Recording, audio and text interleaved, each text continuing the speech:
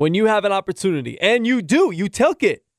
You drafted Luka Doncic. Now, you may have been drafting him for the Mavericks, but still, you drafted Luka Doncic, and then you turn around and go trade him with the Mavericks to acquire Trae Young when you had Luka. Now, at the time, you really didn't know what you had, and that's where these European players are a little tricky, because unless you really get out there and go watch them and watch a lot of film and things like that, you're just not going to have the same exposure that you would have to an American-born player that's playing in college, because they're all over the place.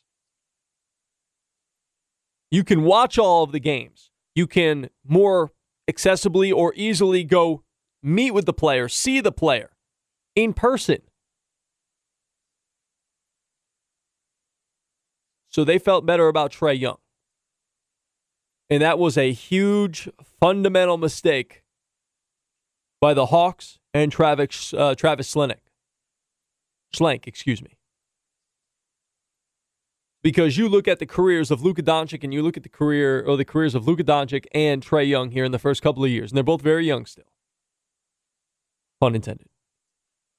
But Luka is far and away a much better player than Trae Young. And I'm talking all-around player.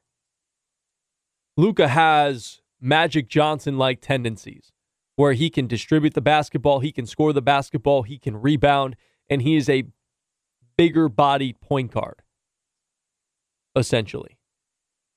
Trae Young is barely 6 feet. Sam Dusenberry Jr. and I have had that conversation where really the only other guy that has had a ton of success at that height has been Allen Iverson, and he's one of one. Trae Young's not Allen Iverson. Trae Young's not Steph Curry. He may have some Steph Curry tendencies, but he's not Steph Curry.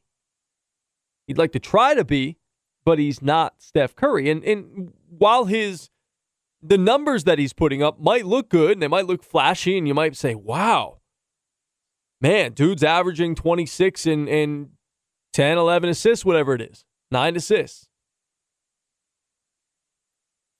Can we also look at the other side of the basketball? Can we look at what this man does defensively? Or what he doesn't do defensively? Because he is literally dead last in defensive plus-minus rating this season. Dead ass last. And people are out here talking about how Trae Young was an all-star snub, how he should have been on the all-star team. And yeah, I understand the all-star game isn't about defense. It's all about the showmanship and the entertainment and whatnot. And from that aspect, yeah, maybe, because Trae can pull it from all over the yard. But let's take the most well-rounded players. And Trae Young has a fatal flaw in his game that will not allow him to be the best player on a championship team ever in his career. He is going to need to be a number 3 option if he wants to win a championship. He is going to need to be a guy who can facilitate a little bit, but who is going to bomb you some threes, stretch the floor, and space the floor out. He cannot be your best player on a championship team. Cut and dry. There's no way. He's an absolute liability defensively. He may be fun to watch at times, but he's an absolute liability on defense.